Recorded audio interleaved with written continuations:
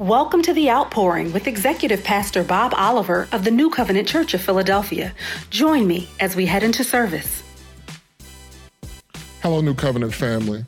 It is my distinct privilege and singular honor to welcome today our founders, Pastor Hyacinth and Bishop Granum. Welcome to you both this morning. Thank you so much. Yes. So today we've gathered to talk about our Ebenezer and to look from whence God has brought us to this very time as we celebrate our founders. And the celebration of our founders is not just a day. It is always, but this day is set aside the first Sunday in November for this express purpose.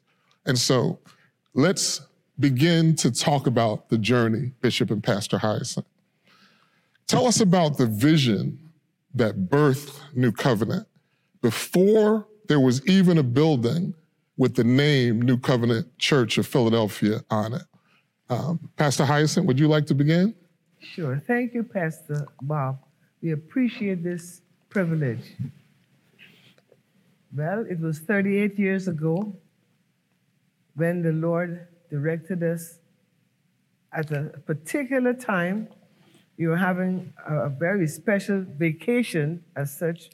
We thought it would be a vacation only to California. That was a singular honor for us.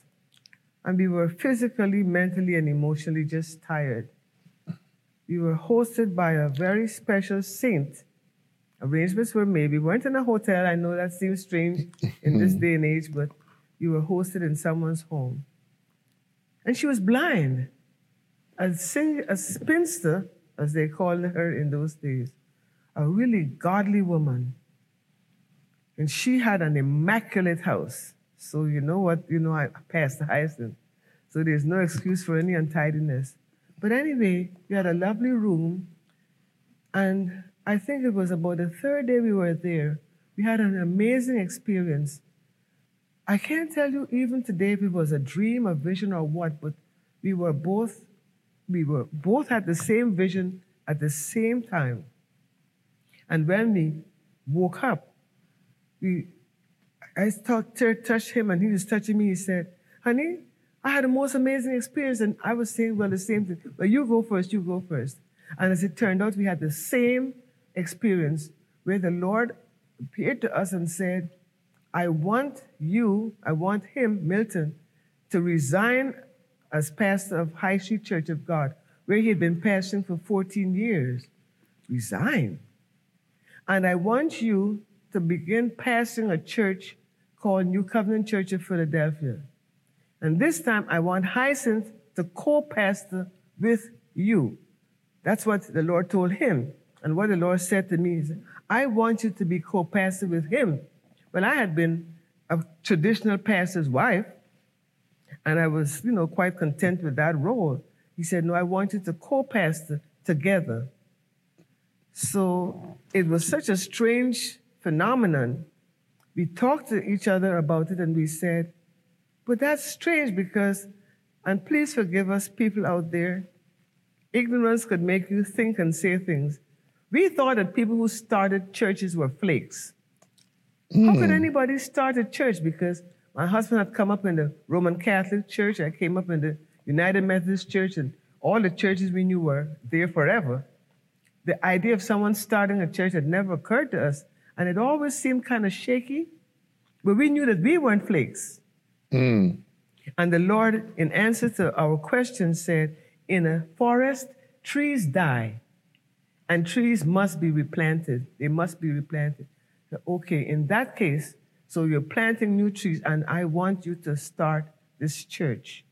This is the Lord's doing. So we said, okay, Lord. And we said yes to him because we had been accustomed to saying yes. We were on a visit to my aunt. I had an aunt who was living in West Covina, and we were in LA. And so we were on the bus, and we said, Lord, if this is your church, what shall we call it? we had prayed and prayed, and then the Lord gave the name New Covenant Church to him. My husband said New Covenant Church. So, okay, thank you, Lord. Now we have a name. It was when we came back to Philadelphia and we tried to get it incorporated, we found out there were other New Covenant churches. And so we said, well, why don't we say New Covenant Church of Philadelphia? And that's how the Philadelphia piece came. But God gave us a name. He gave us a mandate. He said, I am doing this. This is not of you. This is of me. But it's another part of that vision where the Lord made it very clear that we should not ask anyone That's right. High Street to join us. That's very clear. So I knew that. I knew that. But then after we came back, we thought, at least you need a musician. And there were good musicians at High Street. Excellent. Excellent musicians. And so I have to ask a musician to follow us. And then I thought, a Christian education person, because with the ministry to children, we need a Christian education person. So I approached two individuals, one who was an excellent musician, who High Street would not have missed because there were so many musicians there. Asked her. Her name was Betty McCullough. And then I asked Gibbons Roan, who's in charge of Christian, who had been in charge of Christian education, if he would consider following us, because we would need someone in charge of children's ministries and the like. And it's interesting that both of them said they would get back to me. They'd pray about it and get back to me. And both of them came back to me and said they don't feel the Lord is releasing them. So Betty McCullough didn't come because she didn't feel the Lord is releasing her. And Gibbons Roan didn't come because he didn't feel the Lord was releasing him. And I have thought over the years, it is interesting that the Lord had told us, made it clear, don't ask anyone. Right. Don't ask anyone. And the two persons I felt we needed to ask said no. So that the day we left, we had no idea who would leave with us. We had not asked anyone else. No. We had not approached anyone else about the possibility of leaving with us to start New Covenant. We just felt we will announce our leaving. We will indicate what we believe God has called us to do, and where the address was, where we'll have to start the first service. Am I right? Manna Bible Institute. Manna Bible Institute. That's it. That's it. May I? Go ahead. I just want to interject something. Even though we had been given the mandate not to ask anyone, because we were in the habit of consulting elders, Right. we did that in LA, and Dr. Ernie Wilson and his wife were the ones who we contacted. And they said, he prayed with us and he said, if this is of God, it will stand. Because God always honors his work to perform it. And if God has led you, we will know. And if he hasn't, we will also know. So that was thing number one. Thing number two, we were great friends and, social partners, partners with the Fentons, who are the godparents of our youngest ones, Andrew and Sam. And so we called them. We said, we have something very important to share with you. And as they were leaving New Jersey to come over to Philadelphia, Apostle Eve said, Dr. Eve, she was saying, I know they're going to say they're moving. I know they're going to say they're moving. He said, no, it's not that. And when they were on the boulevard, just around where the old Sears used to be, I think there's a Mary Mark or some other store, he said, I know exactly what they're going to say, but I want them to say it. And when we got together, the four of us, he said, and we told them what the Lord was saying. He said, the Lord released me. He said, as we were coming, he said, this is what I'm going to say. They are to leave High Street, start New Covenant Church, and I am to disengage the ministries I'm in so that we can help them start that work. And why? Because they had the anointing of apostleship. They had successfully started several churches in the Caribbean and the Virgin Islands, which are still standing today. And the Lord wanted them to join forces with us. That was an important piece. Yes. And then later on, the Walkers, who were also in ministry with us at High Street, came alongside. So there were three couples And that was a very strong team, 3 couples. And people used to call them the Big Mac. The Mac Milton, attack. Abraham, and Clarence, because they had never seen 3 black men preachers working together so harmoniously who were not related by blood. So that is one of the, I would say, the particular highlights that mark the DNA of our church. Right. Interesting threads being woven together. And it is amazing to see the grace of God in the story, how he didn't allow you to stumble.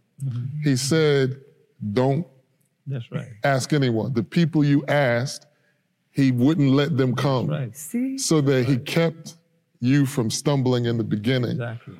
But a follow-up question. All you had was a vision.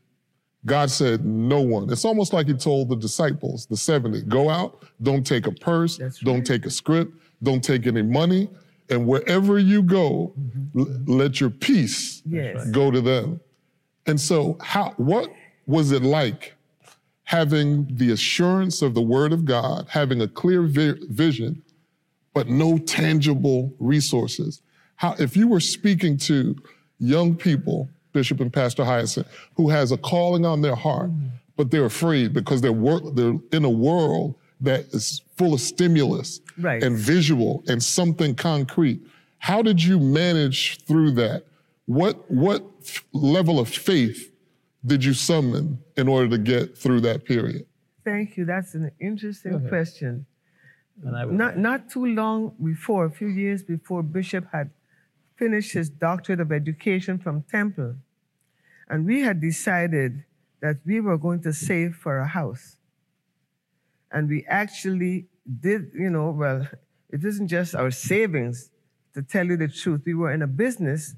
I don't feel at liberty necessarily to mention the name of the business, but it taught us some important principles.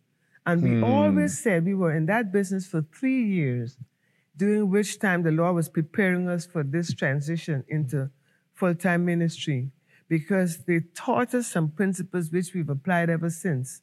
And anyway, we were disciplined to have some savings, which we put into the business, because they said, if you want your business to prosper, and this may be a word for anyone out there who starts a business and expects that the business would give them increase immediately. You have to sow first, and it takes time. And so we decided we weren't going to, Bishop said, I know how long it takes to get a good pastor.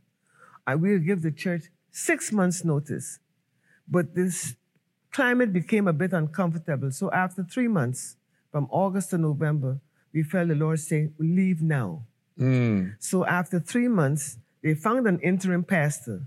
And so we could leave, because Bishop he wasn't bishop at that time yet, but he had an enormous sense of responsibility for this church that he had pastored for 14 years.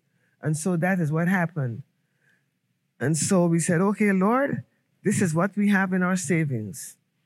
We're going to take this money, and you might remember that. We went to the bank, took everything out of so-called savings, and we put it in an account called New Covenant Church of Philadelphia.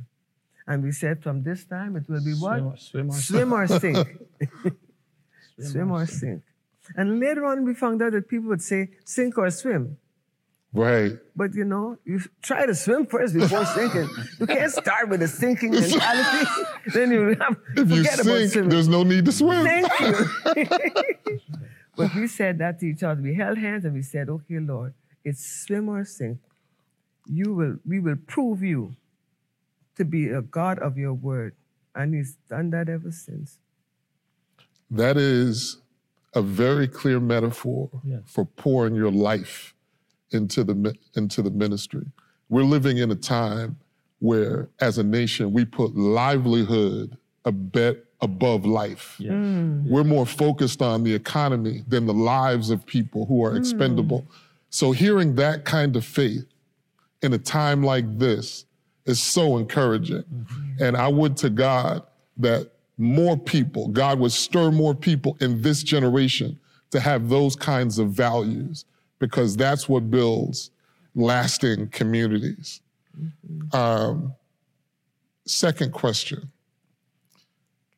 Tell us about the early days in the life of this ministry. And we brought a symbol of the early days because it didn't begin in this beautiful edifice. No. It started in more humble circumstances. So tell us about the early days. At Manna Bible Institute. And there was no heat. Yes. There was no heat. So we had to find a heater. You're actually two. We had actually two. This was one of the ones.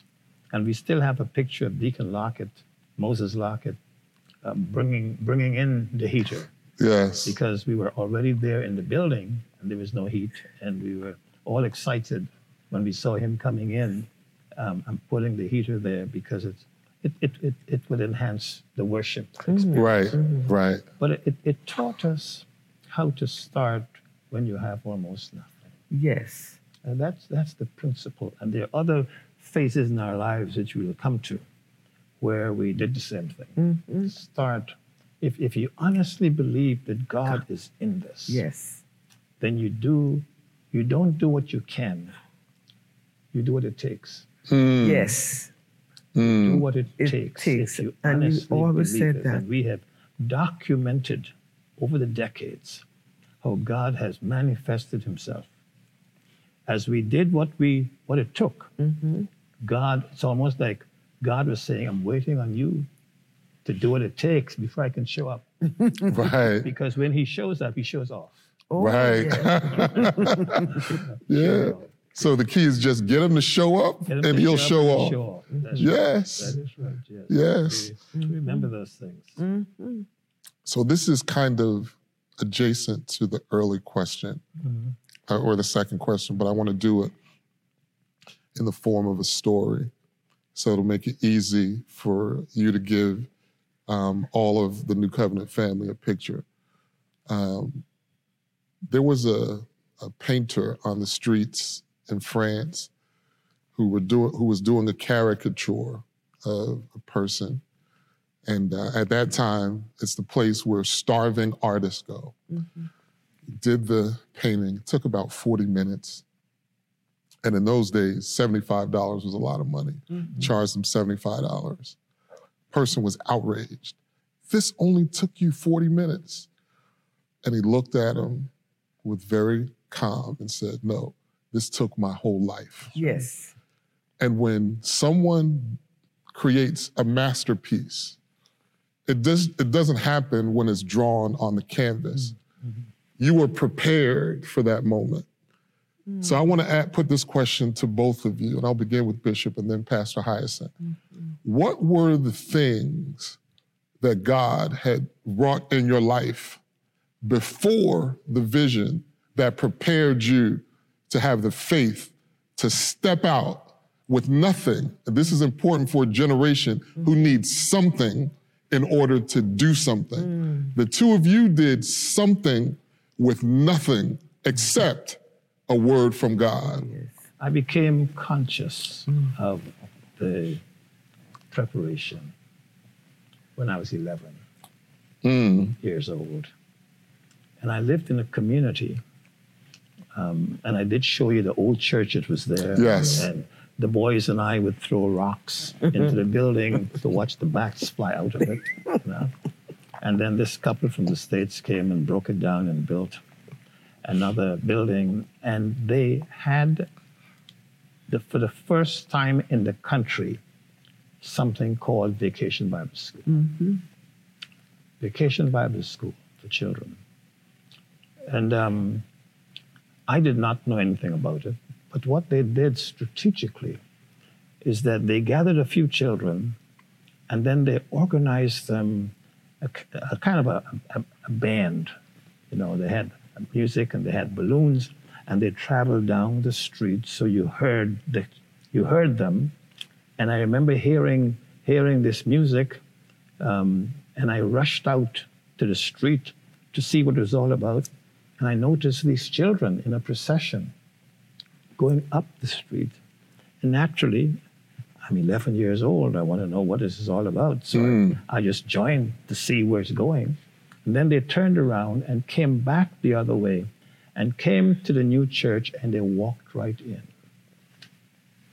The ones who left walked in, and the ones who joined without knowing what it's all about also walked in. Which group were you in? I was in the one who didn't know kind of clue. Didn't have a clue. But what they had done is that, and they were the only church in the country to do that, when the pastor rebuilt the church, he built a sanctuary and a large number of classrooms. And then at the back, he had a larger room, which he called the youth fellowship room or the social room. There was no church like that in the country. And so when we walked in, they divided us based on our age group. There's a room here for those who are between 9 and 12, and I was 11, so that was my room. And there were other rooms for other children. And a relationship was built in those rooms with the teachers. And it was something that, and they sang a lot of songs, and it was something that you really felt. At my age 11, I'm a part of something. Now, that being a part of something created some problems for me. But it gave me a sense of meaning, early meaning. And the fact that I'm a part of this. And the other thing, the genius, really part of the genius of it, is that the class which represented my age group, all the kids who were ages 9 to 12, the pastor himself was teaching that class. And so he built a relationship with all those children in that class. And it was the greatest thing, because I have never since seen a church in which the pastor is teaching the Sunday school class of ages 9 to 12. Usually the pastors are teaching the adults. Right, right. But his was very strategic. He built a relationship with those children. Then we would take them out for picnics and the like. And he was their pastor. He was their pastor. And that relationship lasted for decades until he passed away. Yes. Wow. Leadership. Yes. So with me, I grew up as a PK. For those who don't know the term, it's pastor's kid. My father had been a Methodist minister, and I'm the eldest of 7. And his father had been a lay preacher. Well, a lay preacher in some denominations was a pastor who just did not have the reverend in front. Right. But my grandfather was not a preacher, but he was a leader in the church. And on both sides of the aisle, they were both musicians and teachers. My father learned to play the organ. He said when he was so young, he couldn't reach the pedals. His father put him on his knee and taught him to play the organ. And they all had pianos in their home. So I grew up in a musical atmosphere. And going to church was a pleasurable experience. Being a pastor's kid in those days meant, in the Methodist Church, in fact, I think in just about all the denominations that I knew about, which included the Scots Church, Congregation churches, and other denominations who were in Guyana, by the way. We hail from Guyana, South America. We lived next door to the church. So on Saturday, they would clean the church. Saturdays, they'd clean the church. And we as kids would run over there, maybe help the cleaning ladies for a minute or two and so on. And just be around that atmosphere. We loved being in church. That might seem a little strange to people, like, why would you want to be in the church? It was kind of fun to us. My sister Daphne and I, she's just about, a little bit younger than I am. And I remember, we were taught the word from an early age. Every day we had family devotions. Every night we had morning prayers and evening prayers. And I said, the prayers that I could share with parents to just teach your little ones. Like now I lay me down to sleep. Right. And then now I wake and see the light. Then the morning prayer, you say the prayer at night, but what about the morning prayer? So that was done at an early age. So I was used to doing that. When I was 13 years old, I gave my life to the Lord. And I realized there's a difference between being a good little church girl and getting, being saved. That was very carefully explained to me by a cousin auntie she and her husband lived in, was it Rwanda? Or Switzerland. And they served there as missionaries. And she said, no, you have to be saved. You must be born again. Then when I was 17 years old, I received the baptism of the Holy Spirit. And that raised my commitment to God at a whole new level. So I had gotten in the habit of saying yes to God. And when you're in the habit of saying yes, then you learn to say yes, even though it might be somewhat scary. Right. Or adventurous, but you say, I can trust this God because he's never failed. And I think that is the message we both had. Yes. Even with who we should marry. Right. When my husband, he was in college in Trinidad when the Lord said, go back home. And he didn't want to go back. When we were growing up, Trinidad was an exciting place to go. Right. Kind of like going to Vegas if you live in Philadelphia. Right.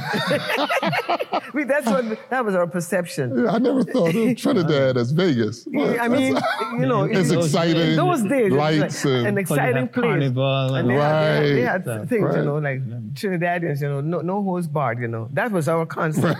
Could have been, and forgive me all Trinidadian people, we have some in our church. But he said, the Lord said, go back home. And after he said yes, the Lord said, when you go back, I'll show you your wife. And then he came, we met each other on his birthday, actually. The lady with whom he stayed was a wonderful person. She was relationally related to me. By that is, we grew up in a village. So you had your blood relatives and you had your other relatives who were as close to you as blood relatives, could speak into your life. Right. Auntie, you call them auntie and uncle. But you understand that concept. Yes. We have to explain that to the young generation at another time. Could I just put in a piece? Oh, yes, sure. While I was in Bible college in Trinidad, I went there in 1960 and did a 4-year program ministry. So I graduated in 64. Right. But in 62, while I was halfway, one of the congregations in Trinidad asked me about coming and serving them. And it was a tremendous experience to have the academics on one hand, but to have the practical involvement in ministry, in decision making, in working with committees and boards and what have you. And a tremendous relationship developed. I mean, really, really great. I could have seen myself, honestly, and they wanted me to continue. They knew that in 2 years I'd graduate, but they wanted me after graduation to continue because the relationship was fantastic. But it was during that time, the Lord made it very, very clear that he wanted me to go home.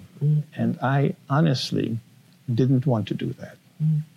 I honestly did not want to do that because I was enjoying what I was doing. I was working with people who wanted me to be there. I was working with a very growing and cooperative congregation. And so when the Lord made it so clear, he pulled a fast one on me. He really did. He said, when you go back home, I will show you your wife. I will show you your wife. And that gave me a new interest in going home. It wasn't the church. It was a clear message that will show you your wife. Go ahead, love. God changed the incentive on you. Yes. So we met, and at that time, my parents were already here. By the time I met him, my father migrated with our entire family minus me, because I'm the eldest, just because I'm the eldest, it's because I was born in St. Vincent. I wasn't actually born in Guyana. And for those of you who don't know out there, St. Vincent is a beautiful little vacation place to go to. So that was his first pastorate, and they were married already, of course, my parents. And so Then they went back to Guyana, and that's where we were. So the reason my father came was he was a part of an initiative that the then President Lyndon Johnson had of having communities, churches, and families working together. He said, find people who have experience with working with city officials. Model cities. My father, this was a program called a Model Cities Program. If you Google it, you'll see it's really historically accurate. So my father had been asked to serve in the interim government in Guyana when there was a constitutional crisis. And so in addition to his pastoral training and experience, he knew how to work with government officials and so on. And he was also the chairman of the Ecumenical Council, which is composed of ministers of all different denominations. So growing up, I always knew, and then we were part of Youth for Christ, and this is really important. That was big. We didn't even know each other. But all the Christians who were part of Youth for Christ, which was, I would say, 90% of the born-again young people were part of Youth for Christ, we had a real close relationship with each other because you were tested as a Christian. You were mocked, you were ridiculed, and all the rest of it, called names. And if you didn't know how to stand up for your faith and defend yourself, you would be a basket case. So that gave us a strong, I guess, a tenacity. There's a scripture that says, iron entered into his soul. I think when iron entered into our souls as teenagers, so we were able to take the jeering and all the rest of it. But anyway, to make a long story short, I knew that all the systems were in place for me to join my family, who they were here already. They came in August, and I think you came, I don't remember, sometime in 64 you had arrived. Yes, I went back. You went back, maybe, well, the school semester would end in June, maybe July, let's see. But this is November, on his birthday, so my cousin auntie invited me, and I was avoiding her. You know, she said, oh, Lord, here she goes again, around 67, trying to hook me up with somebody. I'm not interested right now. But then she said, oh, he's a minister, a pastor. I said, why did she say that? I had a list of persons. And actually, my passion with the Lord was of such, and I need to share this. I was willing not to ever get married and to be a deaconess. Now, a deaconess in the Methodist Church at that time, the United Methodist Church, was kind of like a nun. The only difference was deaconesses did not live in convents, and they were not isolated from communities. We had deaconesses. Yvonne was one. And there was another person in our lives who was a deaconess, and I admired them tremendously. And one of the things that made my admiration so strong was a scripture that I had come across saying, the unmarried woman cares for the things of the Lord, how she should please the Lord, while the married woman cares for the things of her husband, how she should please her husband. I said, what? That is an unfair, that's like a fixed fight. You put God against a husband? Oh, no, no, no. That's too scary.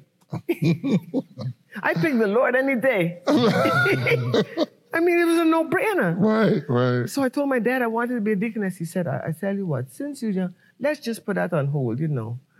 But I said, no, I'm not going to marry a pastor. And then here he comes, a pastor, asking me to marry him. I said, excuse me, we only met a month ago. A relative invited her. Right. You know, so we go to, the person who he's staying with is my cousin auntie. And she says, oh, you've got to meet this man. He's Hyacinth, he would be perfect for you. You have been perfect for me, darling. See? But I didn't know that at the time. Let me put in a little piece here.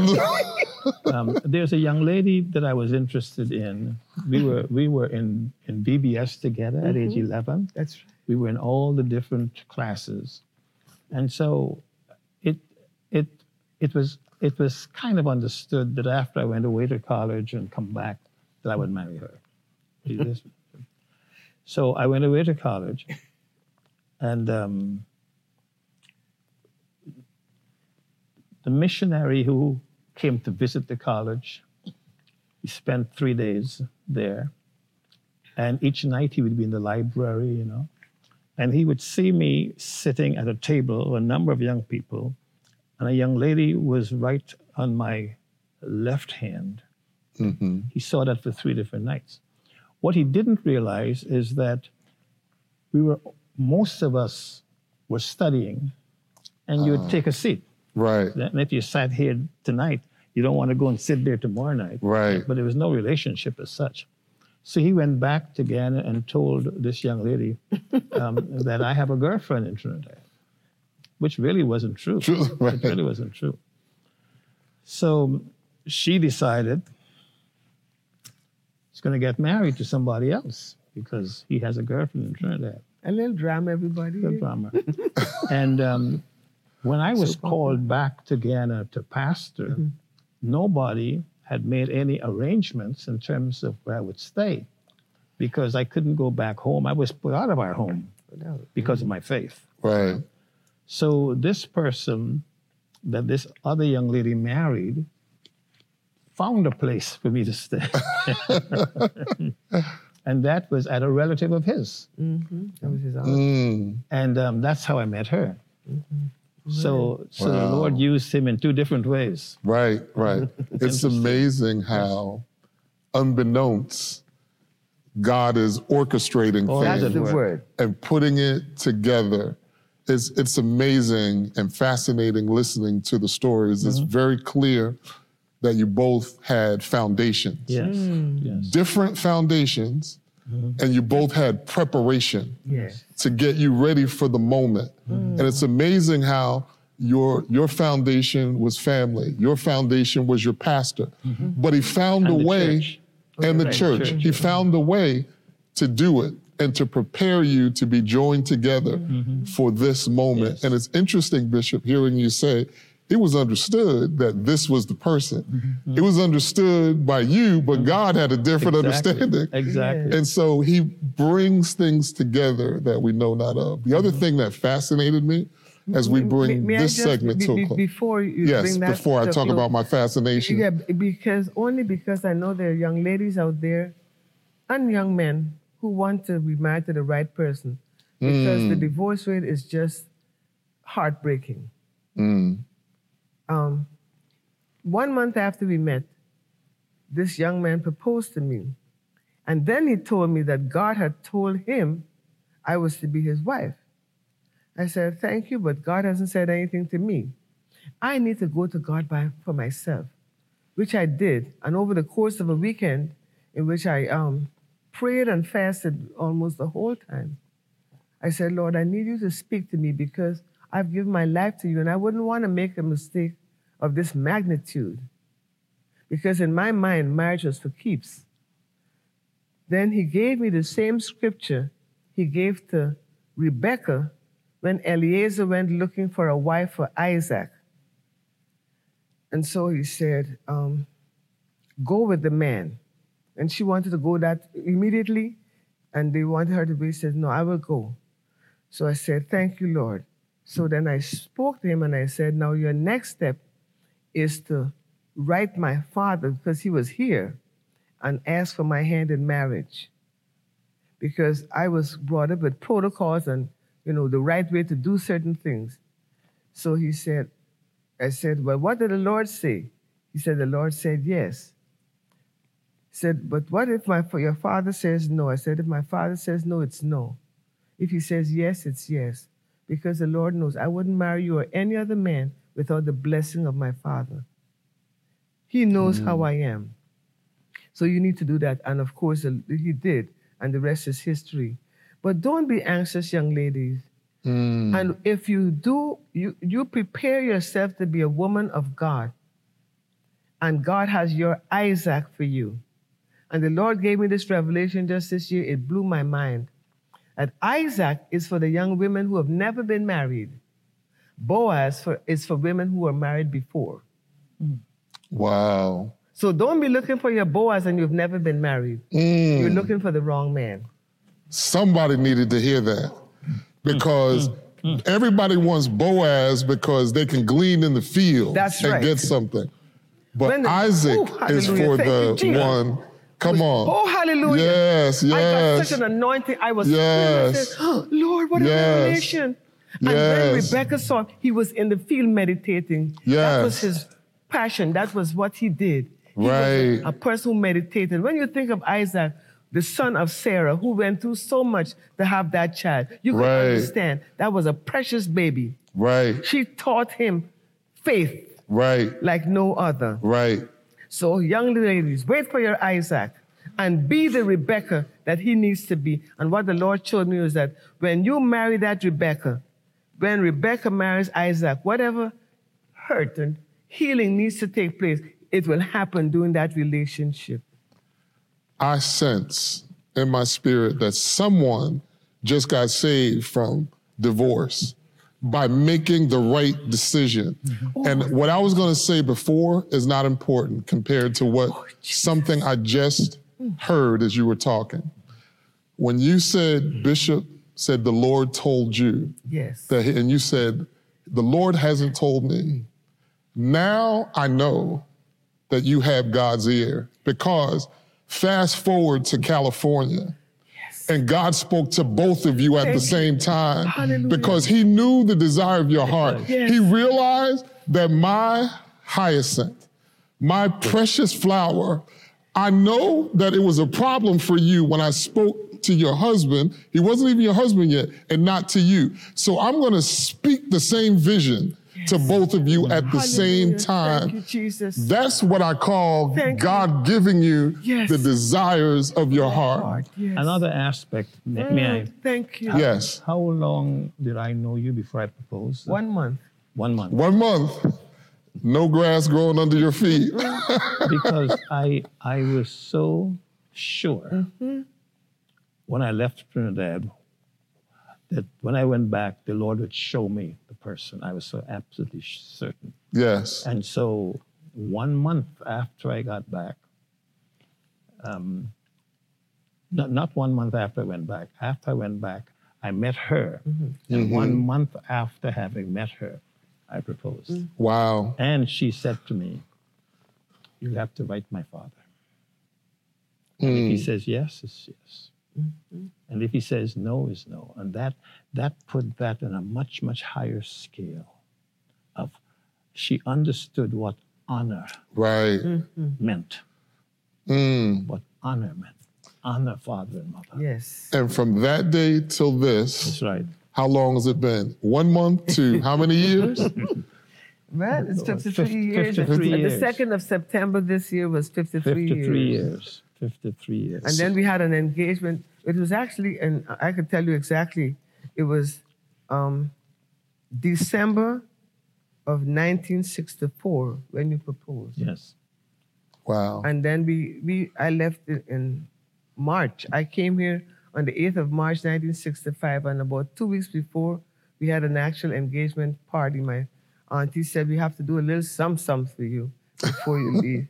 And so, yes, but, and I did say, ooh, before I say yes, before I let you put an engagement ring on my finger, I have to clear something up. Oh, yeah. And this is not to hurt anyone out there. Please don't hear what I'm not saying. But the thought just literally terrified me. I said, I need to make this clear. If when we are married, you ever put your hand on me, brother, prepare to see your maker. I'm going to put that as a nice way That's to why say I've been keeping my hands in my pockets. I And said, that was the night- that's not the that tribe was I the night came before from. the engagement. That was I said, the I night. cannot allow you to put an engagement because that is never going to happen in our home. Period. Right. We have 4 sons and 1 daughter. We're pretty, good children, but from time to time they've got a beating. I said, if anything needs to be done with Jillian, I'll do it. I didn't even want her to have the experience of her father having put a lick on her, and he never has. Wow. So that's just for the record out there. Just for the record. It seems like a good place to end segment 1.